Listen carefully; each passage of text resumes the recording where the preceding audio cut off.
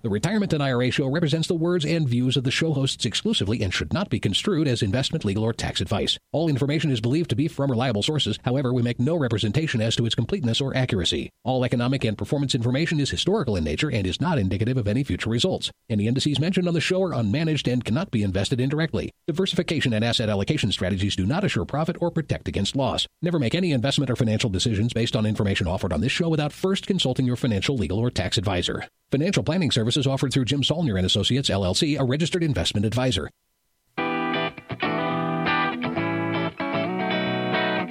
This is the Retirement and IRA Show coming to you from beautiful northern Colorado. Join us as Certified Financial Planner Jim Saulnier, as well as Colorado State University Finance Instructor and Certified Financial Planner Chris Stein, teach you about IRAs, 401ks, annuities, Social Security, pension plans, and estate planning in a fun and enjoyable show. Whether you are listening live in Colorado or streaming from their website or iTunes podcast, Jim and Chris want you to know that they're available to help you plan for your retirement.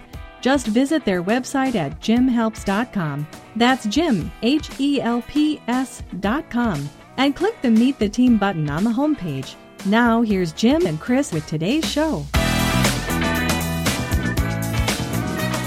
Well, welcome to the Retirement and IRA Show Q&A edition for this week.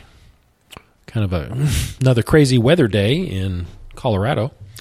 I was lucky enough yesterday to get my lawn mowed in between the rain. It had gotten much, much longer than is healthy for the lawnmower, but I made it, and it sounds like Jim, I'm sure, will clue us in, but it sounds like he's in the middle of a giant hailstorm right now, so I guess we'll hope his internet holds up, and hope his roof holds up as well. Keep him protected from the hail out here can be pretty dangerous. So, no tornado warnings that I've heard of, but that's we're heading into that season here in Colorado. So we've got Social Security questions coming up, at least a couple of those. Excuse me. Then we've got a whole bag of stuff. I don't know if we'll probably have a couple of Secure Act questions, etc., but I'll let Jim kind of clue us into that. So once he unmutes his microphone, maybe he's got it muted so the hail sounds won't come through. But yes, it is pretty stormy here, folks. I don't know if my internet is going to stay in or out. When you were chatting, Chris, you were breaking up. I don't know if I am. But no, you're nice and clear, surprisingly. So excellent. We'll go with it. We're going to start with Social Security questions, as we always do. If it turns off, if I get logged off, or if I can't hear you and understand what you're saying, I'll let you know. It's still hailing. It's been hailing for about 15 minutes, folks. But now the hail is mixed in, it seems, with some quite heavy rain as well. So that's the thing with Colorado. It is bone dry. Don't get me wrong. It's bone dry. But when we get rain, you get it all at once. You get a month's worth of rain in a storm. It's the bizarrest thing. And I'm pretty much getting, probably for Colorado standards, a month's worth of rain in one storm. Oh, well, make sure you store that up somehow. Yeah. I wish I could. I wish they'd let us, but we can't. In Colorado, you can't catch more than 110 gallons of water off your roof unless you have more than 35 acres of land. Yeah. I have 10 acres. Yeah. So you can't catch water. You can't save it. You can't store it. The notion that someone owns rain, and literally that's the rule in Colorado, the law. Well, the whole western U.S. pretty much, yeah. The whole western U.S., I guess. People own the rain. My attitude is keep your rain off my roof. There you go. It's when I found out you weren't allowed to capture water here, I was beside myself. Yeah, it's shocking to people that, from parts of the country that rain is so plentiful, they try to give it away and can't. So, yeah, it's kind of weird. So anyways, folks, it is a stormy afternoon here on a Thursday. Hopefully this will all work out. We're going to start with Social Security questions. We're going to jump into a secure question after that and a new question of the week and some older questions, assuming, of course, my internet holds out. But let me begin. I have a long and a short. I'll probably begin, if you don't mind, with the longer Social Security question, Chris. Okay, sure. And then we'll jump into the rather short Social Security question. All right. You will definitely, everybody listening to this podcast will definitely get the hint from this listener. And the listener sent it in February. So we have been doing this hint thing since February. To me, it seems like it's something recent. Yeah. It's been a while. Apparently, because this is from February, this Social Security question. Dear Jim and Chris, I'm a longtime listener from the state. Are you ready for the hint? Okay. From the state that has. Oh, this is so easy. If anybody listening gets this wrong, your homework assignment is to open up Google Maps and draw the United States 50 times. Okay. I'm a longtime listener from the state with a rapidly disappearing, very salty lake. I don't even pretend you have to think about this. I mean, the obvious answer has got to be Utah with the Great Salt Lake. But isn't there a big old lake that's kind of salty in California that's rapidly disappearing too? I think there is one. So that could have been a trick question, but I suspect since you were so adamant it was obvious, it's got to be Utah. I only heard of the Great Salt Lake. I never heard that California has a big salt lake. It's called the ocean. They have an ocean. That's still very salty, yeah. Anyways, you are correct. So ding, ding, ding. You're 1 for 1 so far. Excellent. On states. Excellent. But I'm amazed. February, we're getting the hint. So I started this a long time ago. I enjoy your podcast and have appreciated your deep dives into nerdy topics. He must be chatting about you there. I certainly don't talk about nerdy topics. I will turn 70 in September of 2026 and plan to turn on my Social Security then. My wife will reach her full retirement age of 66 and 10 months in August of 2026. I am the higher earner and will receive a larger Social Security benefit, approximately $4,500 a month. My wife will only have a small benefit. She was a teacher covered by a pension outside of the Social Security system. So I think you can see, listeners, WEP and GPO perhaps is his question. Let's find out. He's got 1, 2, 3, kind of 4 parts to his questions. So I told you this was a kind of long one. Part 1. I will turn 70 in September 26. Will my first payment be received in October of 2026? Be prorated because of my late September birthday?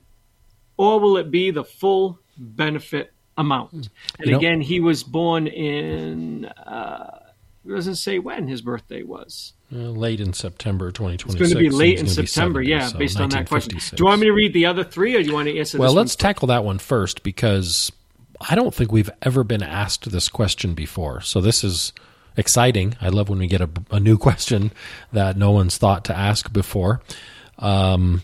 The question essentially is, do they prorate that first payment because I didn't turn, I'm claiming my age 70 benefit, but I was only 70 maybe for a few days if I turn 70 late in the month.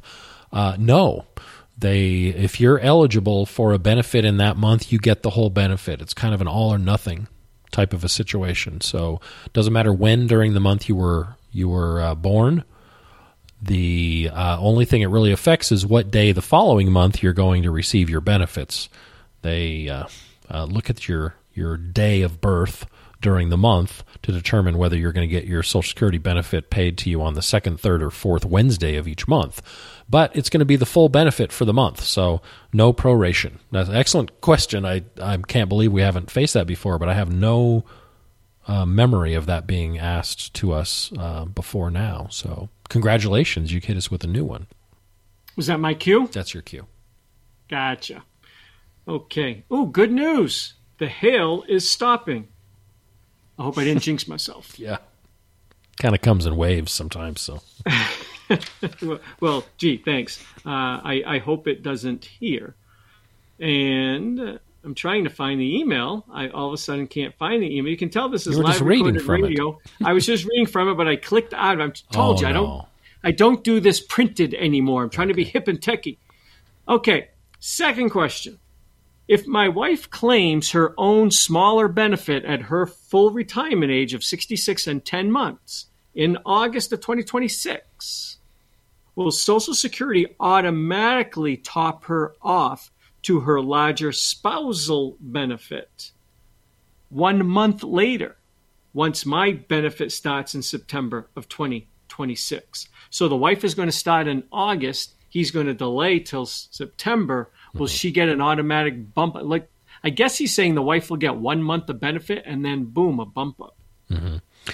It should be. It should be, because when you file your benefits and you're so close, you could actually go in together or kind of claim at the same time. And especially if you're in there together, they're going to kind of make sure everything is coordinated properly. But if they have a clear understanding that you're spouses and you indicate your benefit, that should happen basically automatically. Never hurts to proactively say something or look online if you're doing this online. You can claim most of these benefits now through the online portal without going in.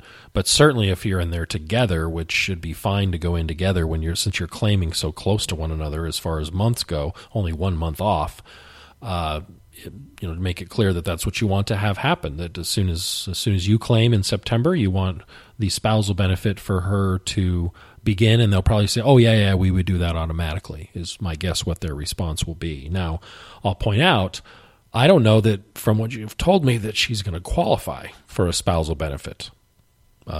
Just putting that out there, maybe some of these future questions will get into some more detail on the GPO, the government pension offset, which affects spousal benefits. But her own benefit is certainly going to be affected by WEP. Well, almost certainly. Depends on how many years of Social Security she has. But it sounds like she had just a little Social Security and then a non-covered pension as a teacher. So her own benefit is going to be affected by the windfall elimination provision, which won't wipe it out completely. WEP will never eliminate your benefit.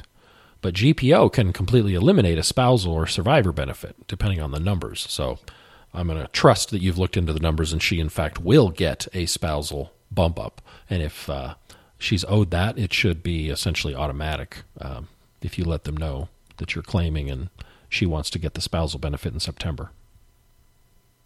Perfect. Question 3.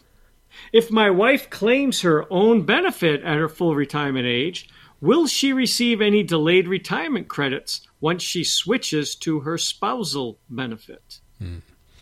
No. The delayed retirement credits only affect your own benefit. Delayed retirement credits do not increase a spousal benefit to which she could receive or she could be entitled to, or a survivor benefit. Delayed retirement credits, the only time they kind of transfer from one person to another is in the survivor category, and that would be your benefit. If you were to predecease her, any delayed retirement credits you created before passing away, they will apply to her survivor benefit as it switches over to her. But that's not what you were asking here. You were asking about that spousal benefit and the fact that she claimed it a month later. Once you claimed, which she has to wait. She had to wait that month past her full retirement age because you hadn't opened the door to her spousal benefit yet by claiming.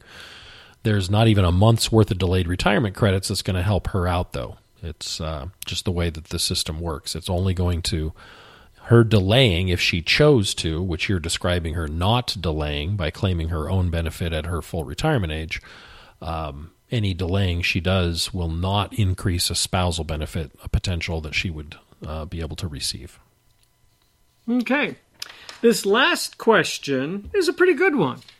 I'm not sure if you ever really addressed this. We've talked about the basics of what he's pointing out, but he's asking more of the operational procedures of it. He goes, I know that my wife's spousal benefit will be reduced by 2/3 of her government pension due to the government pension offset. He is correct on that. Mm-hmm. So you've talked about this so many times, but do you want to mention a little bit about what this is or not? Yeah, well, it's just real quickly, any time you have a non-covered pension, That would be a pension you earned at an employer that did not participate in Social Security. That non-covered pension is going to limit your potential spousal or survivor benefits that you might get from someone else. The someone else in this case is her husband. And the formula is your spousal or survivor benefit is reduced $2 for every $3 of your non-covered pension that you have. So her pension, that as described by him as non-covered, is going to create a GPO situation for any potential spousal or survivor benefit she might receive from his record in the future. Okay, perfect. Do I need to tell, this is the continuation of that same question that Chris just clarified. Her pension is increased annually for inflation. Do I need to tell the Social Security Administration what her pension is, both initially, when claimed, and each year as it's adjusted for inflation? Or does Social Security have access to this information from the IRS or from somewhere else? He makes a good point. Mm-hmm. They're going to reduce by 2/3 of her pension. Well, her pension is going up every year. Who keeps track of that? Well, the good news is they don't rely on you to tell them about this. Part of the deal back when they created these, gave permission for these employers to not participate in Social Security, part of the deal is they were required then to let Social Security Administration know about the pension and the pension amounts so that Social Security could make the proper adjustments. So you're not going to need to do anything. They're going to be notified from the pension system itself automatically without you doing anything of the pension amount, and they will then make that proper adjustment for GPO. And any changes to the pension system is required to let the Social Security Administration know that. So you won't have to keep them up to date. It's going to happen automatically, and that's part of the requirement that these pensions have to face by opting out of Social Security itself. Perfect. So that keeps people from. I mean, if they relied on you doing it. The temptation would be don't mention it, right? Don't say anything about this pension so you don't get a reduced Social Security. They don't rely on you to do it. The pension system itself is required to send that information regularly over to Social Security Administration. Okay. Excellent. Now we're going to do, folks, a easier, shorter, more pithy and to the point Social Security question, kind of like me. I will say, I don't know if you're going to get this hint. This email came in a few days after the email you just read, so right at the beginning of March of this year. Obviously, we were asking for hints back then. So he begins. Hi, Jim. Totally, again, blew you off in this, even though you're the Social Security expert. But hi, Jim. I'm sure he meant, and Chris. Thanks for providing such an informative show each and every week. His hint. This one is obscure, and depending, because I've never even watched, it's about a TV show. I never even watched this show. If you are a geek of this TV show, you might actually know the answer. I live in a state that is the setting for the Outlander TV series when it moves to America.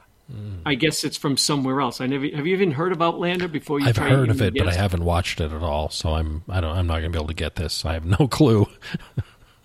I have no idea what Outlander is, and apparently it's from another country, because when it moves to America, the setting is in this particular state. Yep, I give up. I haven't watched a moment of that show. All right, well, I'll narrow this down to a 50-50 chance. Oh. How's that? Okay. It's like a flip of a coin. Mm-hmm. We have two employees who work remotely, one from North Dakota, the other from North Carolina. One of those two states is the answer. So it's north, we know that. we know it's north. It's all relative, right? It's north of the state that it shares names with. That is true. Yeah. So it's either North Outlander. I'm going to say North Carolina because I think a show, no disrespect to North Dakota, but I think the terrain and like stuff that you'd see on television would be a little too, I'm going to offend people, kind of boring in North Dakota. Have you ever watched Fargo? Yes, and that terrain I would call kind of boring.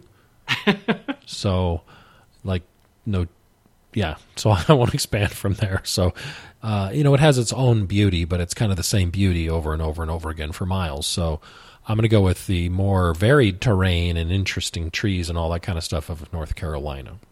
You are correct, North Carolina. Oh, okay. I don't know if that's the reason it's there, but that's if I were shooting a television show, I'd opt for. Well, I would say, do you want to be freezing your hiney off in North Dakota, or you want to base it in North Carolina, or at least it's kind of warm? Maybe that's their attitude. Yeah. I don't know, but it is North Carolina, not North Dakota. Okay. Okay. So, rather short question. I retired 5 years ago, and I just turned 60. I guess you would call that my gap year. I am adding nothing new to Social Security at this time. So I assume he means from 5 years ago when he was 55 to today when he's 60 and into the future, he hasn't added any more earnings. That's how I took it. I am adding nothing new to my Social Security benefits at this time. With the large COLA increase to Social Security last year, do I get the benefit of that increase? Or does it only apply once my benefit has started? And I think you recently addressed something on this about what happens at age 60. Mm-hmm. So I'm wondering, did he skate under that because he might have been 59? Because he just turned 60, he said, and he sent us this in March of 2023. Right. So this is a very confusing part of Social Security, I will say. It doesn't get much press at all. But the cost of living adjustment, he's talking about that everyone announces every October when they announce what it's going to be towards the end of the month.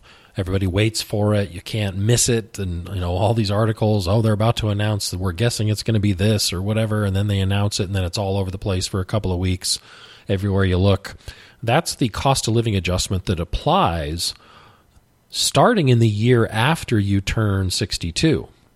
So the inflation, the cost of living adjustment or inflation figure for the year you turn 62 is then given to you starting with your benefit in the year you turn 63, January of that year, whether you're claiming or not. So let me emphasize that. You don't have to have started benefits. So when he says, will it only apply once my benefit has started? It has nothing to do with the benefit starting. It has everything to do with your age being 62. So he's not that yet. So all these cost of living adjustments you've been hearing lately, you don't get any of those.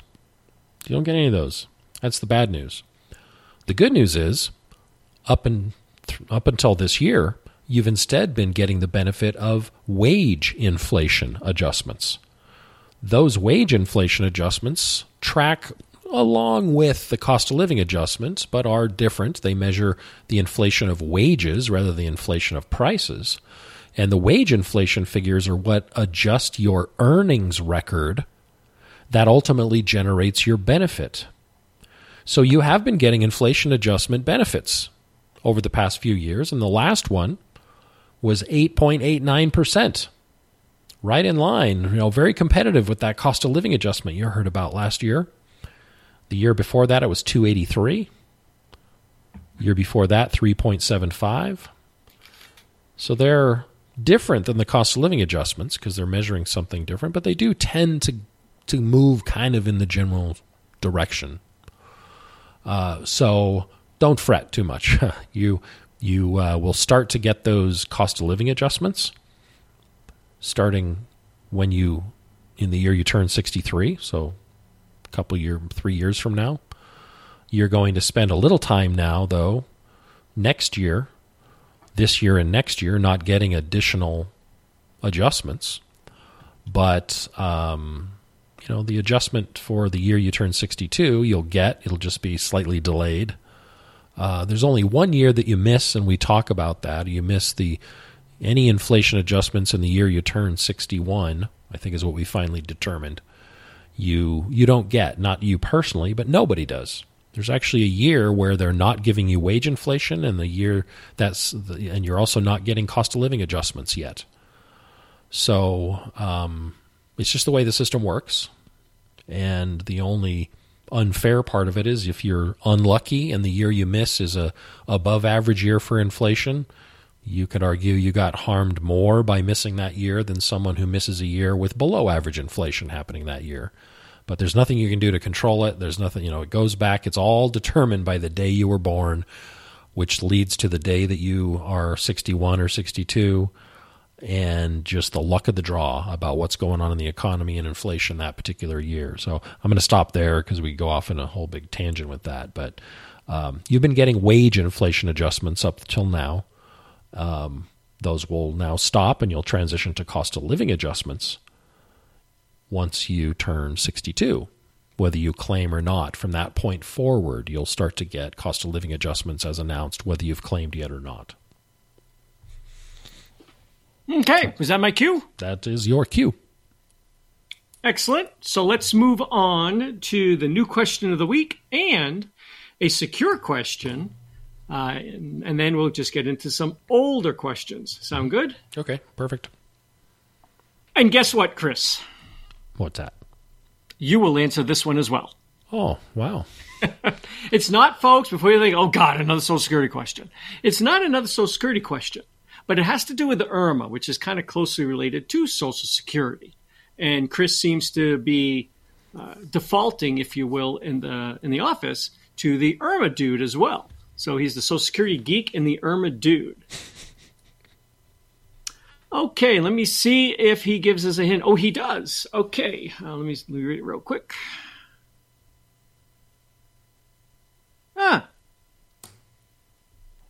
I'm going to say you have, I think in your mind and every listener's mind, you're going to choose one of two states, the correct one and one of three states, the correct one and two wrong ones. But I think there's only three states that will pop into people's minds. And I bet you the state it really is probably the last one on their list of the three states that the answer to this question could be. So there's a little bit of a Jim hint. Okay. My state trivia question. I live in the state that has the largest county in the U.S. by land area. I think there's three states that'll pop into people's minds. Rhode Island not being one of them, I'm sure. I admit that did not pop into my mind. I think there's three states that will pop into people's minds. The state with the largest county by land area. And again, folks, Chris and I do not vet these questions. So people could be giving us pure BS questions, and we have no idea if they are accurate or not. I wonder if we need to put that in our disclosure. The state hints have not been vetted. At the end, yeah. What are the three states popping into your mind? Well, Alaska, due to its sheer size, but I've never heard of anybody talking about a county in Alaska. But you'd think they'd have enormous ones up there. But I don't know why we hadn't have heard about that before. Texas, I would think, again, because of its size. And then maybe Nevada or California. There might be four on my list that I would say have the potential of having the biggest. Yeah, I didn't think of Nevada. I put California, Texas, and Alaska on my list. So you got four choices there. Yeah. What state has the largest county by land size or land area? And hurry up, because people are waiting to get to the IRMAA question. Let's go with Texas. I don't have the little sound effect. California, and according to the listener, San Bernardino County. San Bernardino. Huh? San Bernardino, not San Bernardo. Oh, yeah. Okay, there's a D. That is a very very common county. Actually, if you look at it real quickly, it looks like Bernardo. Yeah. Okay. San Bernardino, folks. Yeah. San Bernardino County. I'm surprised there's not an Alaskan one. Will you let me finish? Okay, go ahead. Covers 3 million acres and is the largest county in the U.S. Oh, I discovered why Alaska is not the answer. Alaska is not. County? They're not divided into counties, which you could argue is one just giant county, and that makes Alaska just one big ass county, and they would win. But apparently, that's why we don't hear about big counties in Alaska. But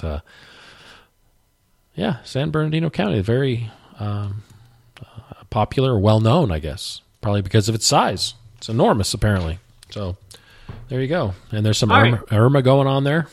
There's some IRMAA going on there. So, dear Jim and Chris, I am a loyal listener and have learned so much from your great podcast, especially by Jim. He truly is brilliant. That is not what it said, I can tell.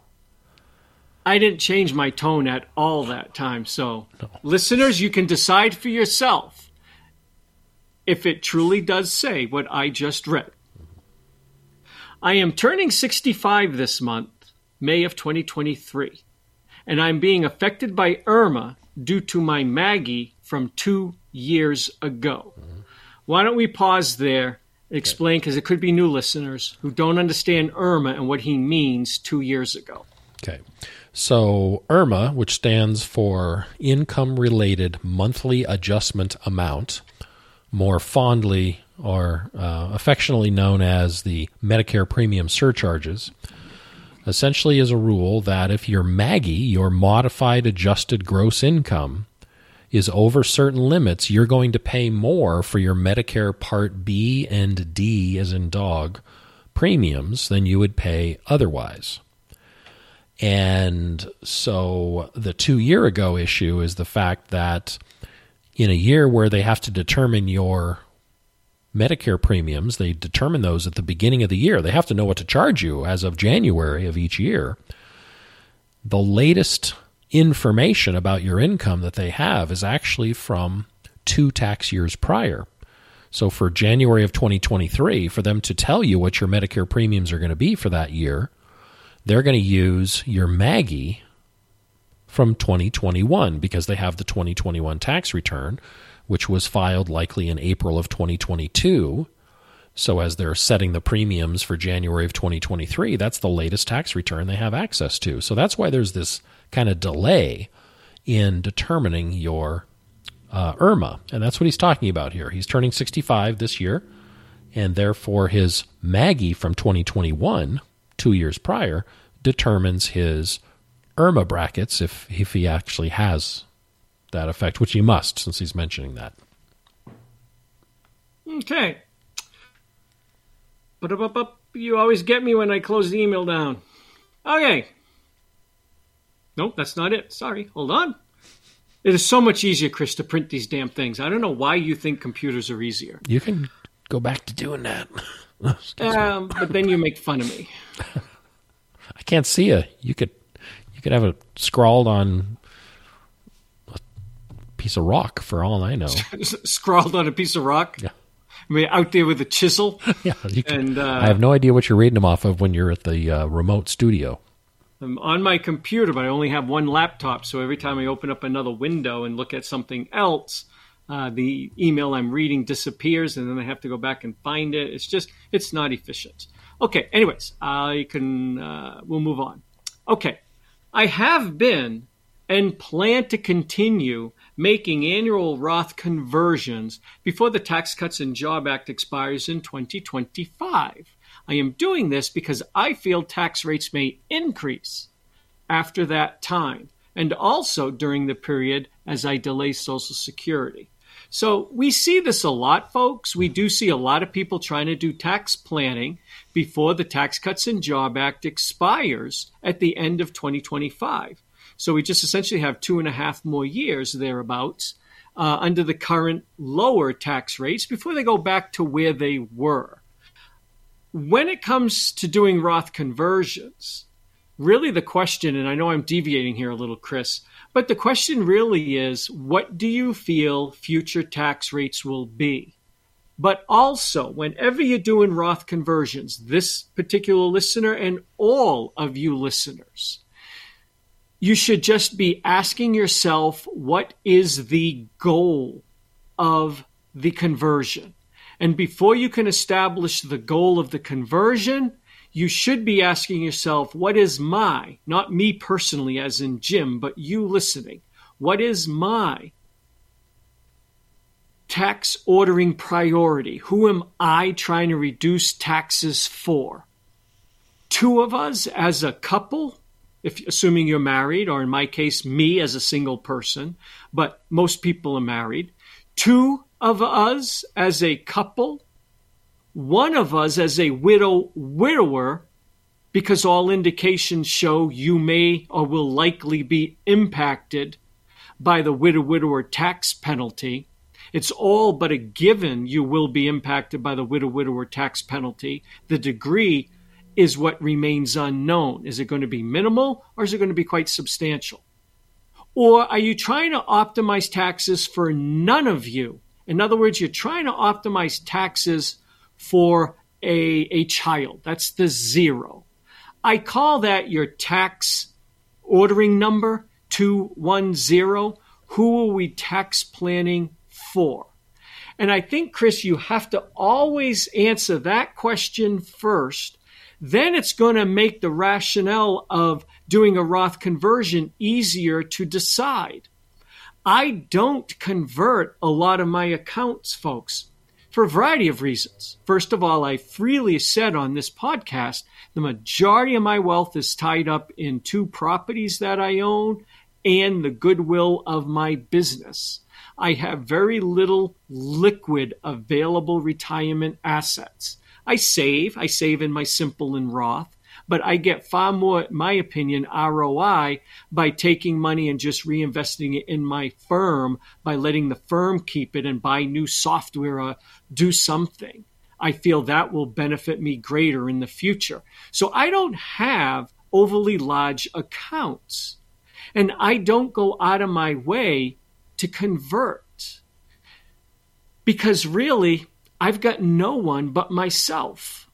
And I just don't see that there's ever going to be a benefit right now to me converting. Now, if I get married in the future, if things work out and I stay with a woman long enough and I get married, then maybe I would consider converting to benefit her if the widower tax penalty is going to come into play. So we all have different reasons for converting. One of the facts of converting is what this guy is running into.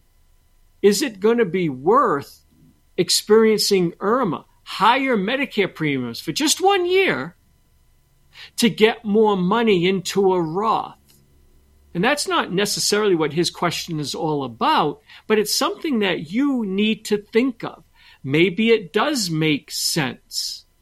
I recently chatted with someone who came to Jacob was on the call with me, Chris, had a very unique case in the sense, very, very large IRA, had a daughter who was a spendthrift, not special needs, spendthrift, and was worried about leaving her very large inheritance, with most of the money being in an IRA. So he told me, I'm going to create a trust to control her inheritance. And then he shared with me, I have a son who is a physician and is married to another physician. But I trust him and his ability to manage money. So I will leave his inheritance just to him. From a Roth conversion standpoint, Chris, and I know I'm going down a bit of a rabbit hole here, but hopefully people are finding this interesting. Did you sense a concern right off the bat with what I shared for both? Certainly, leaving IRA assets to a trust that's going to control outflows you're opening yourself up to vast amounts of taxes being applied to distributions from that IRA. So that's the old watch what you're doing, or be careful with naming a trust as beneficiary. The trust is going to probably do what he wants, but the cost for that in taxes, income taxes might be enormous. Will be enormous. It'll be the highest effective marginal rate over a 10-year period, as the IRA is distributed at his death into the special needs trust, into the spendthrift trust, a trust that's simply going to hold assets to keep people from blowing it and making mistakes. We'll chat in another show why that is. But in the case of the doctor and the doctor's wife, there is an issue there as well. What's that issue? Twofold, folks. You don't really want to leave an inherited IRA to someone who is in a career that is subject to lawsuits and being held personally responsible, as most physicians fear. So you would need to create a trust, because an inherited IRA does not receive any protections. So there might be a need to leave a trust for the benefit of the doctor. And even if he felt there is no need to, or perhaps he lives in a state, and there's a handful of them, and I apologize, I don't have my Ed Slott book open in front of me, but there are a handful of states that we reviewed at our last meeting that now specifically do give creditor protection to inherited IRAs, because the federal government does not. But even if no trust is needed, you're going to have an IRA being closed over a 10-year period and being put on the tax returns as income to a couple that by then will most likely be in the highest marginal bracket. You combine the salaries of two doctors, you are most likely exceeding the highest marginal bracket. Conversions were going to be a big benefit for this gentleman, and he's contemplating that. And it might make sense to incur IRMAA for a year or two if the ultimate goal is the 0. If the ultimate goal is the 1 or the 2, you might want to stay under the IRMAA brackets. Anyways, I just wanted to share that a little, that it's not binary. It's not yes, no, black, white, east, west, up, down. There's a lot to look at when you're evaluating the merits of a Roth conversion. And it should be evaluated through who will ultimately get the assets. If the government is going to get them, to hell with converting it. Why? They're just going to take it. Or charity, rather, I meant. Sorry, not the government. There's no need to convert assets that will go to a charity. They're just going to take it out in the first year you die and pay no taxes on it because they're a charity. Okay, that was my little deviation down a rabbit hole to get people to think of things in a broad scale when evaluating a Roth conversion strategy. Don't let the IRMAA dog wag your tail. Don't let the IRMAA tail wag the dog, not the dog wag the tail. Dogs always wag their tails. Don't let the IRMAA tail wag the dog, right? I said that right? That's right. Didn't I? Yep. Okay. Whew. See, when I get my brain going like that, Lord only knows what comes out when I try to give a saying. But I nailed it. Don't let IRMAA be the deciding factor. The deciding factor should be your tax ordering number, 210. What is the order? 102, 012. In my case, I'm single. Right now it's 10. If I do have a wife someday, it might be 01 because she will ultimately inherit it. And I don't care about what happens to me now. Or by then it'll be a 2. So the point is, put your tax ordering number in place and make your Roth conversion decisions on who you are ultimately looking to benefit. And if it means paying IRMAA for a year or 2 or 3, so be it. Okay. Whew. I didn't expect to do that, but screw it. Okay. So back to his question. Back to his question, folks. But I think that was a viable rabbit hole that I want people to think of. Mm-hmm. Don't just let IRMAA direct everything. I have and continue, I'm reading his email again. I have been planning to continue to complete annual Roth conversions before the expiration of the tax cuts, yada, yada, yada. I anticipate tax rates will increase after that time and also while I delay Social Security. I understand that I could use SSA Form 44 to reduce my IRMAA fees due to my retirement in 2021. Rather than me going down that rabbit hole, Chris, just explain what he's talking about with SSA Form 44. So because of this 2-year look back that I described before, they realize that sometimes people will have transitioned and their income now is much lower. So charging them Medicare premium surcharges or IRMAA would be unfair because they're just dealing with old data from 2 years ago. So you can file a form and say, no, please take mercy on me and don't look at my income from 2 years ago like you normally do. Please look at my more recent income instead because I've had a life-changing event. And there's a whole list of life-changing events on there. One of them is a reduction of work. It's not called retirement on the form, just so you know. That's not one of the things listed. But guess what? Retirement is a form of a reduction of work. But be aware, just moving from full-time to part-time is a reduction of work. So you don't have to be retired to file SSA 44. Then there's a number of other life-changing events I won't go into on that form. But that's what he's talking about there, is just asking him to use more recent income figures instead of 2 years ago.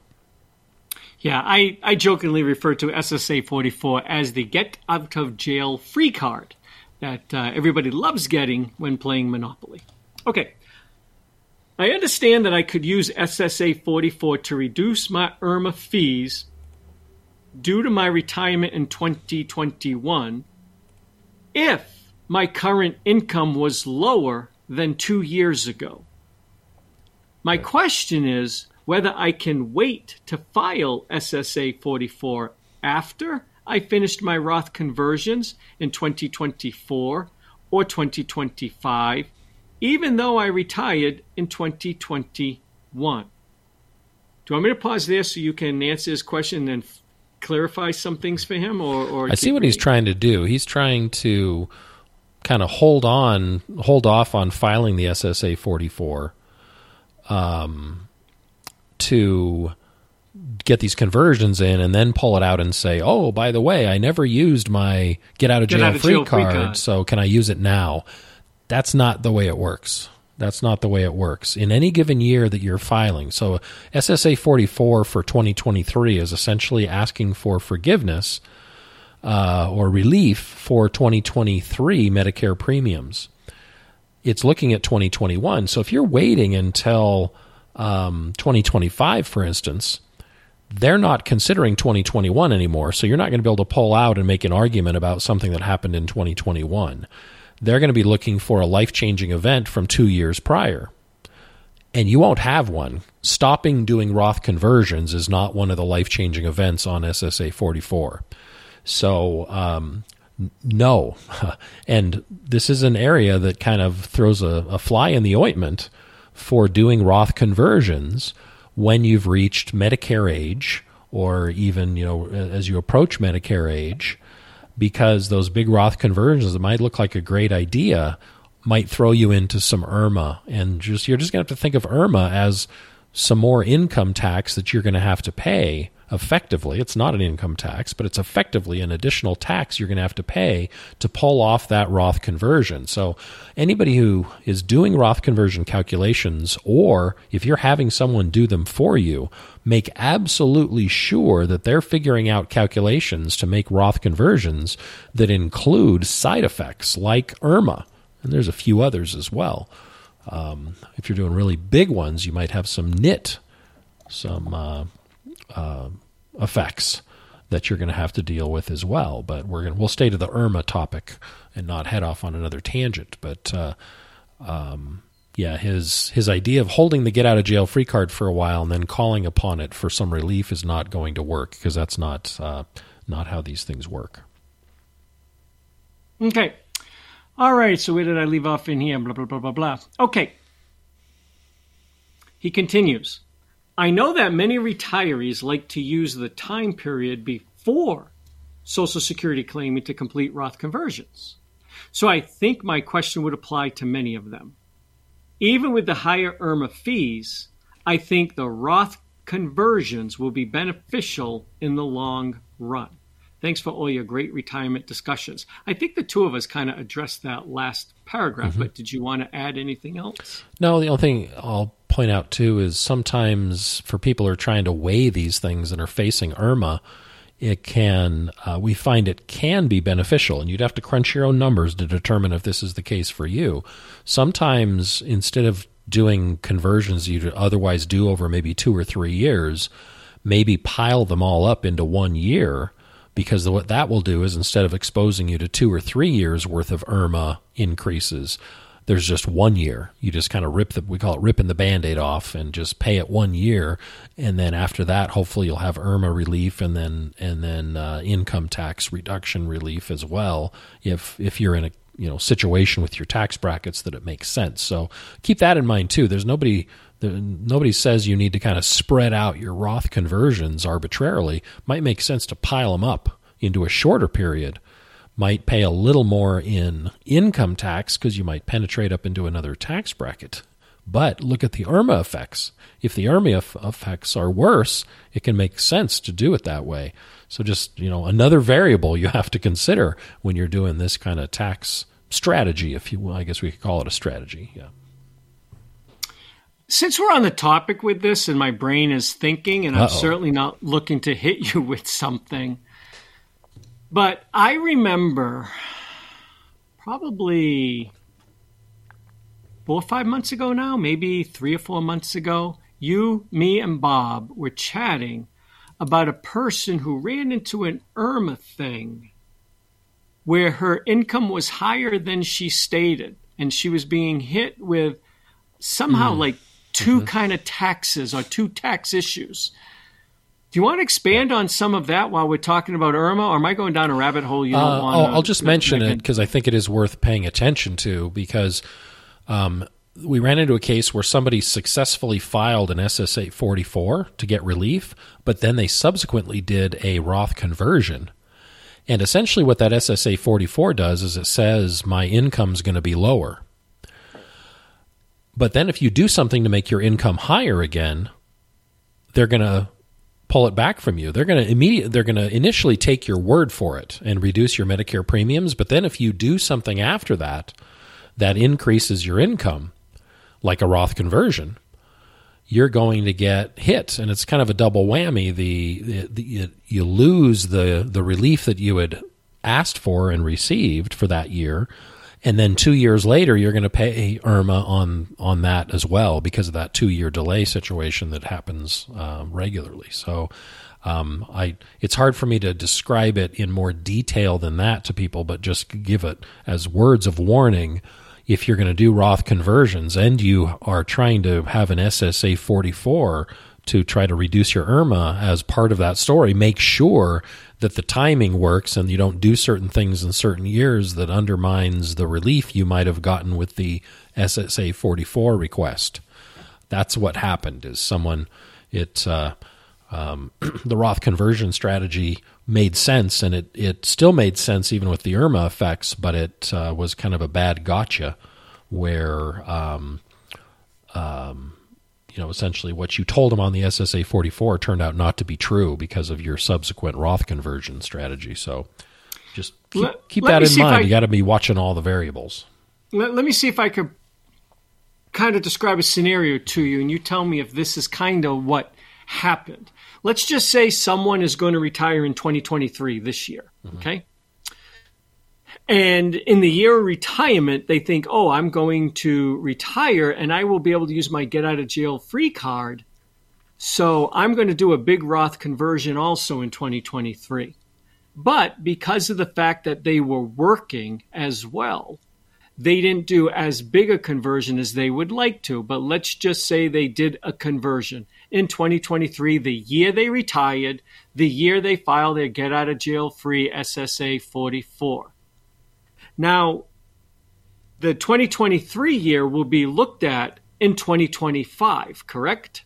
So in 2025, Social Security is going to say, their income was high. We're going to nail them with IRMAA. And then Social Security is going to say, ooh, wait a minute. Here's their SS-44, or maybe they file it after they get the premium increase. But they say, oh, okay, that's their get-out-of-jail-free card. They're okay. Social Security, to my understanding, does not break down and say, oh, some was income, some was a Roth conversion. They just see it all as income. Do I have that part straight so far? That part is correct. Mm-hmm. Okay. So follow that, folks. That's 2023. They did a conversion, maybe not a massive one, because they had all this other income. Now 2024 comes around. They used their get-out-of-jail-free card in 2025 for the 2023 income. 2024, they've already told Social Security they're retired. There was a one and done. You can't keep using the get-out-of-jail-free card every year for retirement. So 2024 comes, and now they're thinking, folks, wow, I don't have any income this year. I could do a massive Roth conversion.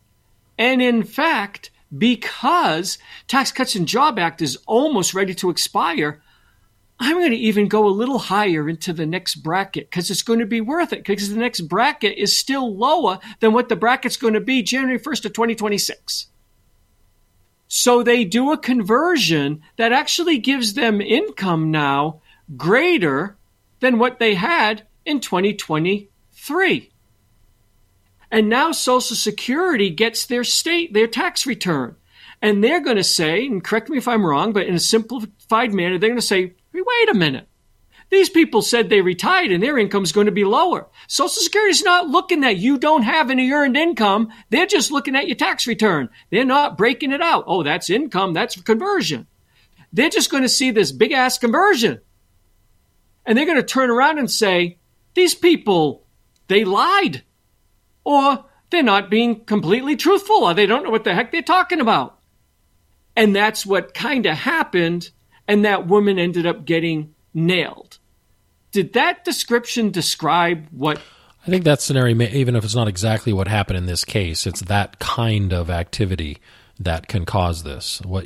When you could otherwise have gotten relief with an SSA 44, you do something after that year of the lifetime of the life-changing event that blows it all up.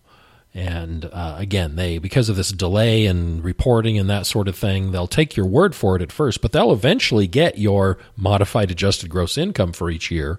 And if reality is different than what you claimed on that form, they're not going to send you to jail or anything, but they're going to come back and say, well, no, we didn't charge you this because you said A and it turned out to be B, and now we're going to charge you for this. And oh, by the way, remember that conversion also is going to affect your Maggie for 2 years from now. So, it's that type of activity. So you just got to be eyes wide open as you're kind of navigating these waters, because you can, it's pretty easy to mess up. It's pretty easy. Okay. All right. We've got, how much time do we have left? Do we have time for probably one more short one? Shorty one. Okay. All right. This one is a Secure 2 question. I know the answer to the first part. I'm 99.99999% sure I know the answer to the second part. But as typical with me, I question my own sanity sometimes. And I will double check my answer and let everybody know on the next show, probably the next EDU show on Tuesday. That will record it on Tuesday. It'll play on Wednesday. But, you can chime in if you think I'm correct as well. But anyways, here it begins. They give a state hint. You're going to be able to get this one. I have faith. Good. I live in a quasi-state, and I'm from a commonwealth of the United States that has a national forest that is the only tropical rainforest in the U.S. National Forest System.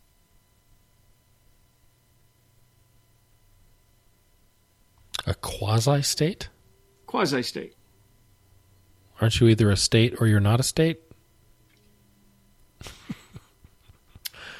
But rainforest. There's rainforest? The quasi-state where U.S. currency is accepted. Puerto Rico. Puerto Rico. Yep. Is that it? Yeah. Yep. I've been there many, many times when I was younger, when I was in my 20s. Used to go there to actually practice Gojuru karate when I was a member of the UMass Karate Club, when I used to do a lot of that. And I ended up dating a woman from Puerto Rico and would visit. And very nice place, or at least it was. This is a story I've never heard before. And there's a lot about me you don't know. We've known each other a long time. I've never heard of this.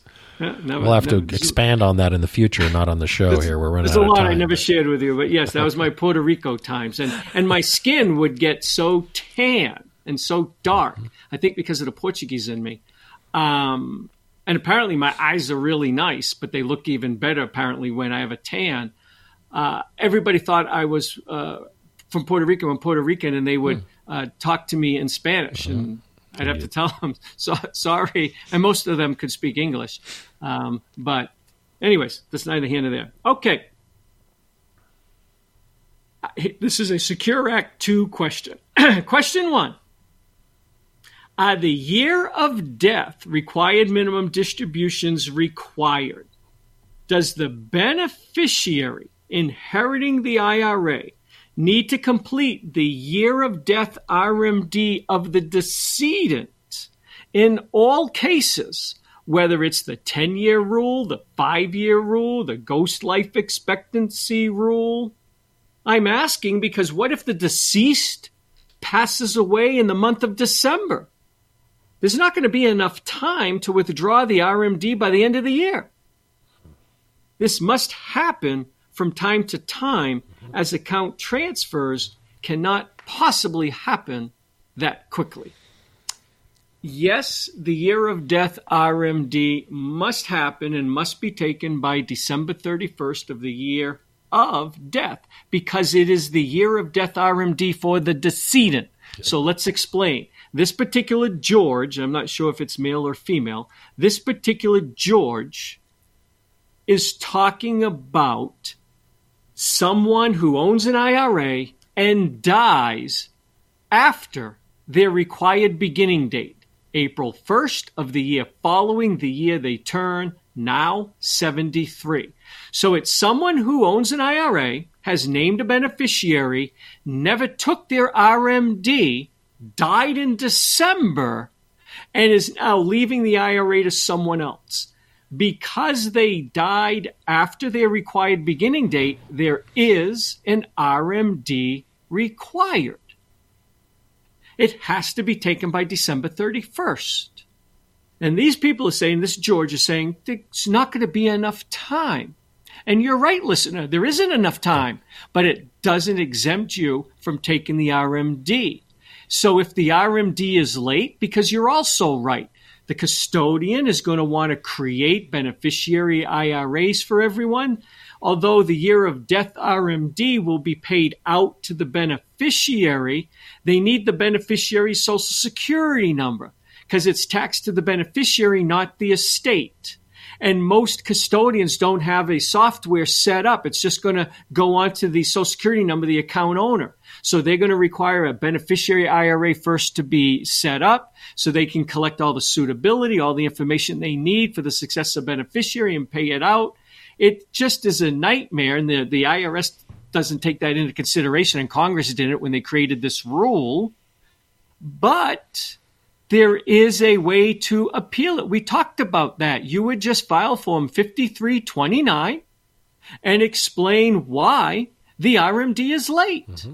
And I can all but guarantee you, even post Secure 2, where the penalty is dropped from 50% to 25% and possibly as little as 10% if you file certain things in time. And we said we feel the IRS is going to be unforgiving now in most cases.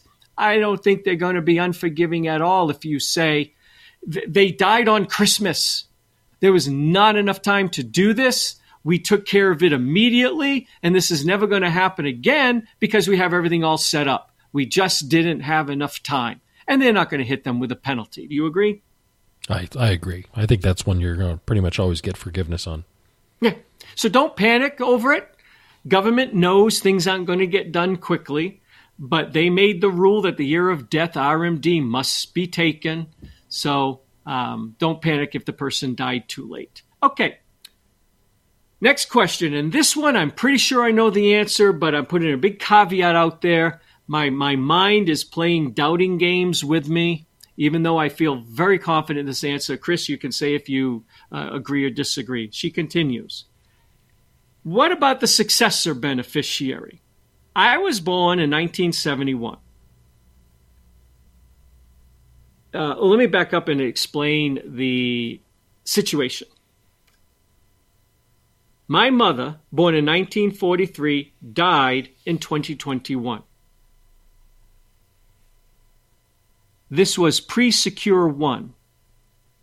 Date of death. No, it wasn't. That's not pre-Secure 2. 1.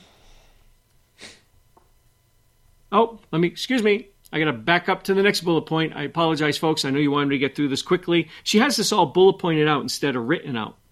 The original owner, she continues, I inherited an IRA recently as successor beneficiary. That simply means, folks, she inherited an IRA from someone who had already inherited an IRA. Right. That's called a successor beneficiary. You can have a primary beneficiary, a contingent beneficiary, and a successor beneficiary. Don't confuse contingent and successor. They're two totally separate. Successor beneficiaries is a beneficiary who inherits an IRA from someone who already inherited an IRA. Okay. I inherited a traditional IRA as a successor beneficiary. The original owner was my uncle, who died in 2012. Before Secure 1. She is correct. Secure 1 happened just a few years ago in 2020. The first beneficiary was my mother, who died in 2021. This was Secure. She keeps saying this was pre-Secure 1, but it's not. Well, it is because not when she died, but she was taking RMDs based on pre-secure rules. Oh, I get it. So yes, the mom was stretching from 2012 until 2021. The mom was pre-secure 1. That's where I was getting confused. So in English, folks, the mother inherits an IRA from her brother. Yep. The brother died in 2012. So the mother was allowed to stretch the IRA over her remaining life expectancy. Chris, do you have a calculator? Because I don't. The mother was born in 1943. She died in 2021. How old was she when she died? Okay, as people, she was as either Chris, 77 or 78, depending on what time of the year she was born. Okay, let's say 77.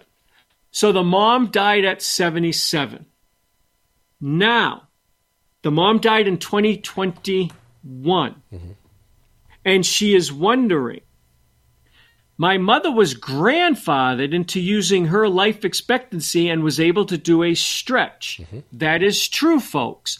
When Secure 1 passed in 2020, they didn't say to everybody who was a beneficiary of an inherited IRA, oh, you are subject to the 10-year rule.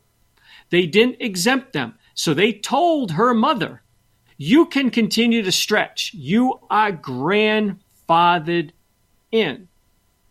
But what they specifically made clear was a successor beneficiary post-Secure 1 and post-Secure 2.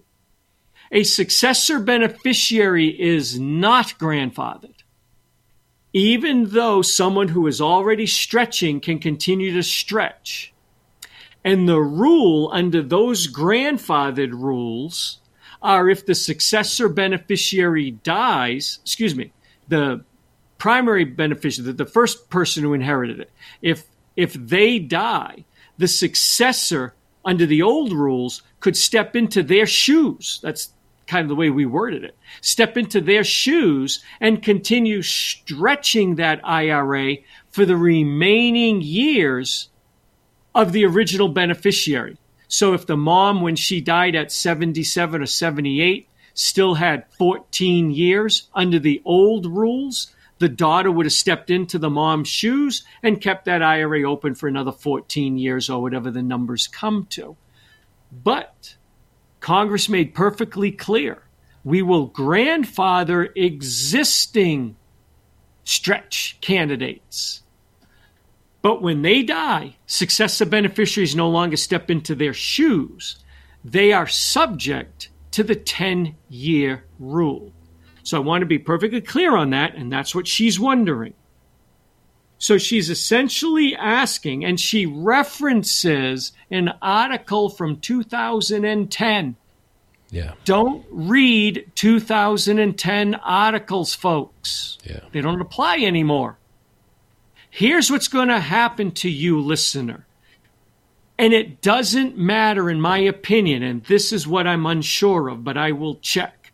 Remember, under Secure 1, the whole 10-year rule was adopted, and the IRS came out with a concept in October of 2020, and they referenced ALAR, A-L-A-R, at least as rapidly. And they said, if you are subject to the 10-year rule, it differs from the 5-year rule that we have used forever practically. And under that rule, you just had to close the IRA by the 5th year. You didn't have to take out any RMDs. But under ALAR, the government said, or the IRS interpreted, at least as rapidly. And they said if the person you inherited the IRA from died before their required beginning date, you did not have to take any money out of the IRA for the first 9 of those 10 years. You just have to close it in the 10th year, assuming you weren't allowed to stretch. But if the person died after their required beginning date, in other words, they were being forced to take RMDs, you had to, for the first 9 years, take out required minimum distributions based on your life expectancy, not the dead person's, yours. And even though that's not technically at least as rapidly if the person who inherited it is younger than the decedent, the IRS's point was, we just want to see money coming out every year for those 9 years. And in their eyes, that's at least as rapidly. And then it has to be fully closed by the 10th year. However, her mom was 77, so you might be saying, oh, okay, she's going to step in. She cannot step into the shoes of the successor beneficiary, her mom, and continue stretching over her mom's life expectancy, which I bet is about 14 or so years for a 77-year-old. She has to take it in 10 years. And her mom was over her required beginning date, so she also must take money out for the first 9 years. Yep. Don't look at it that way, folks.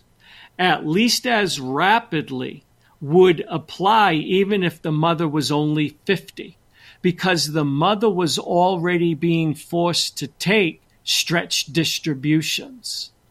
So you would step in, stretch distributions stop, and the 10-year rule applies. And you will have to, in my opinion, take RMDs for the first 9 years, not based on your mom's remaining life expectancy, but based on yours. And that's what I'm unsure of. That's the only thing I'm unsure of on all this tirade. I know this woman, I don't know this woman personally, but I know she is going to have to be subject to the 10-year rule. She cannot step into her mom's shoes and continue for the mom's remaining life expectancy. She will have to take RMDs for that 9-year period and fully close it by year 10.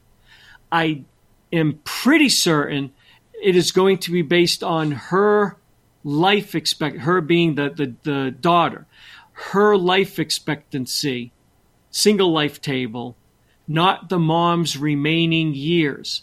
But I'm also doubting it, Chris, because I thought I might have heard that if the person stretching had less than 10 years, the successor beneficiary, they have to continue with their life expectancy and their payout schedule, rather, not their own life expectancy.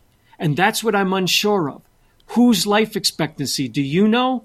I'm doubting myself. Yeah, and I think it's hers. I think it's the daughters. The daughters over the 10-year. She's now stuck in the 10-year rule, and she has to take RMDs, but those RMDs are going to be based on her age, is what I believe. But I do think, there's this an opening enough of doubt that we'll confirm it, and we'll get back to you next week. And that's the one thing. And I thought I'm going to answer this question because it's a secure question, and I said if a secure question comes in, I'll answer it. And I didn't pay attention to it. It just said secure in the title. And when I started reading it, when you were answering Social Security questions, I went, uh-oh. And in the back of my mind, I thought I remember in the Ed Slott program, not this past time, but the year before when Secure first came out, that a successor beneficiary, someone who inherits an account from someone who already died, someone who inherits it from someone who already inherited it from someone who died, so the successor, when they step in, if that person was grandfathered into the stretch under the old rules, they would continue with the remaining stretch years that were left or 10 years. Yeah.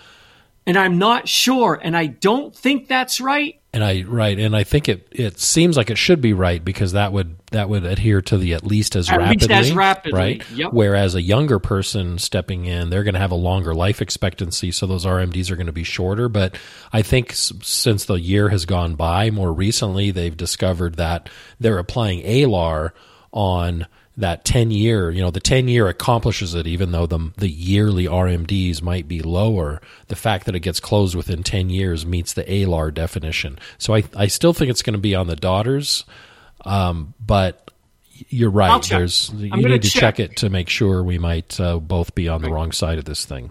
Because ALAR is confusing because you would think, at least as rapidly, means, let's just say the mom was 87, not 77. There might be 6 years left. I don't know, but it wouldn't be too many at 87. Let's just say 6. So you would think the IRS would say, well, you can step in and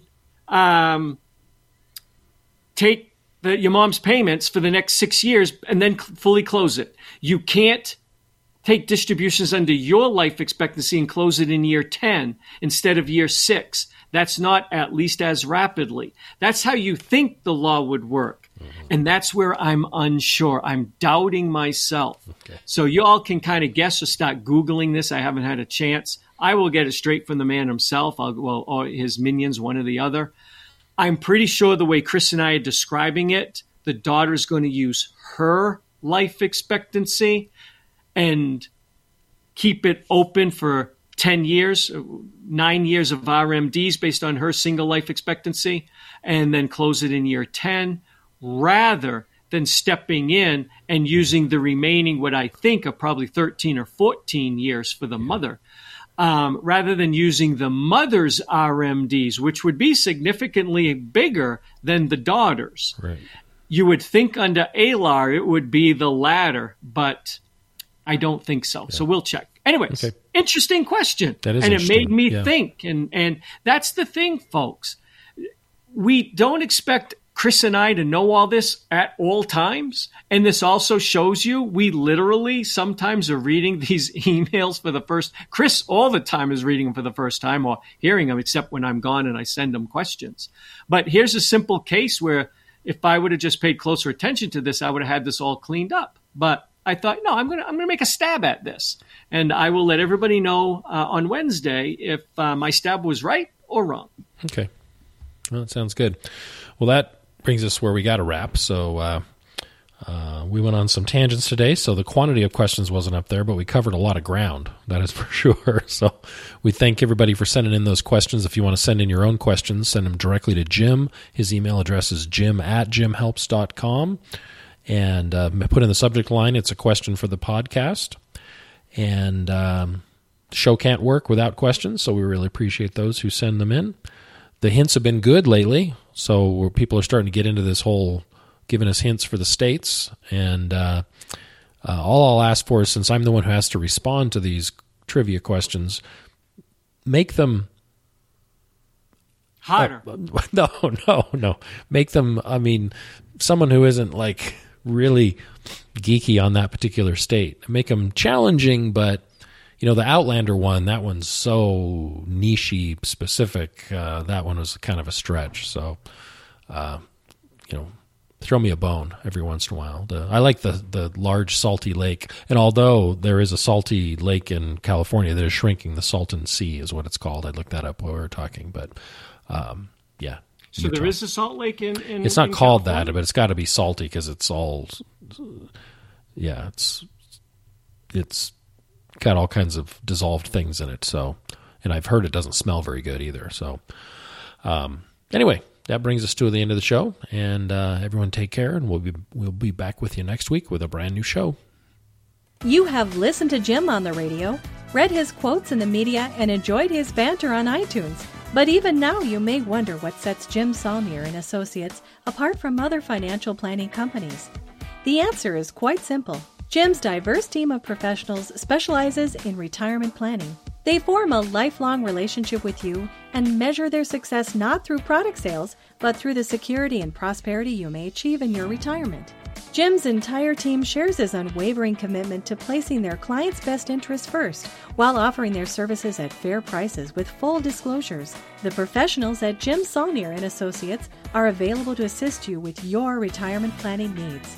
Visit jimhelps.com to schedule your complimentary coffee and a second opinion meeting. That's jimhelps.com. Or call 970-530-0556. The Retirement and IRA Show represents the words and views of the show hosts exclusively and should not be construed as investment, legal, or tax advice. All information is believed to be from reliable sources. However, we make no representation as to its completeness or accuracy. All economic and performance information is historical in nature and is not indicative of any future results. Any indices mentioned on the show are unmanaged and cannot be invested indirectly. Diversification and asset allocation strategies do not assure profit or protect against loss. Never make any investment or financial decisions based on information offered on this show without first consulting your financial, legal, or tax advisor. Financial planning services offered through Jim Saulnier and Associates, LLC, a registered investment advisor.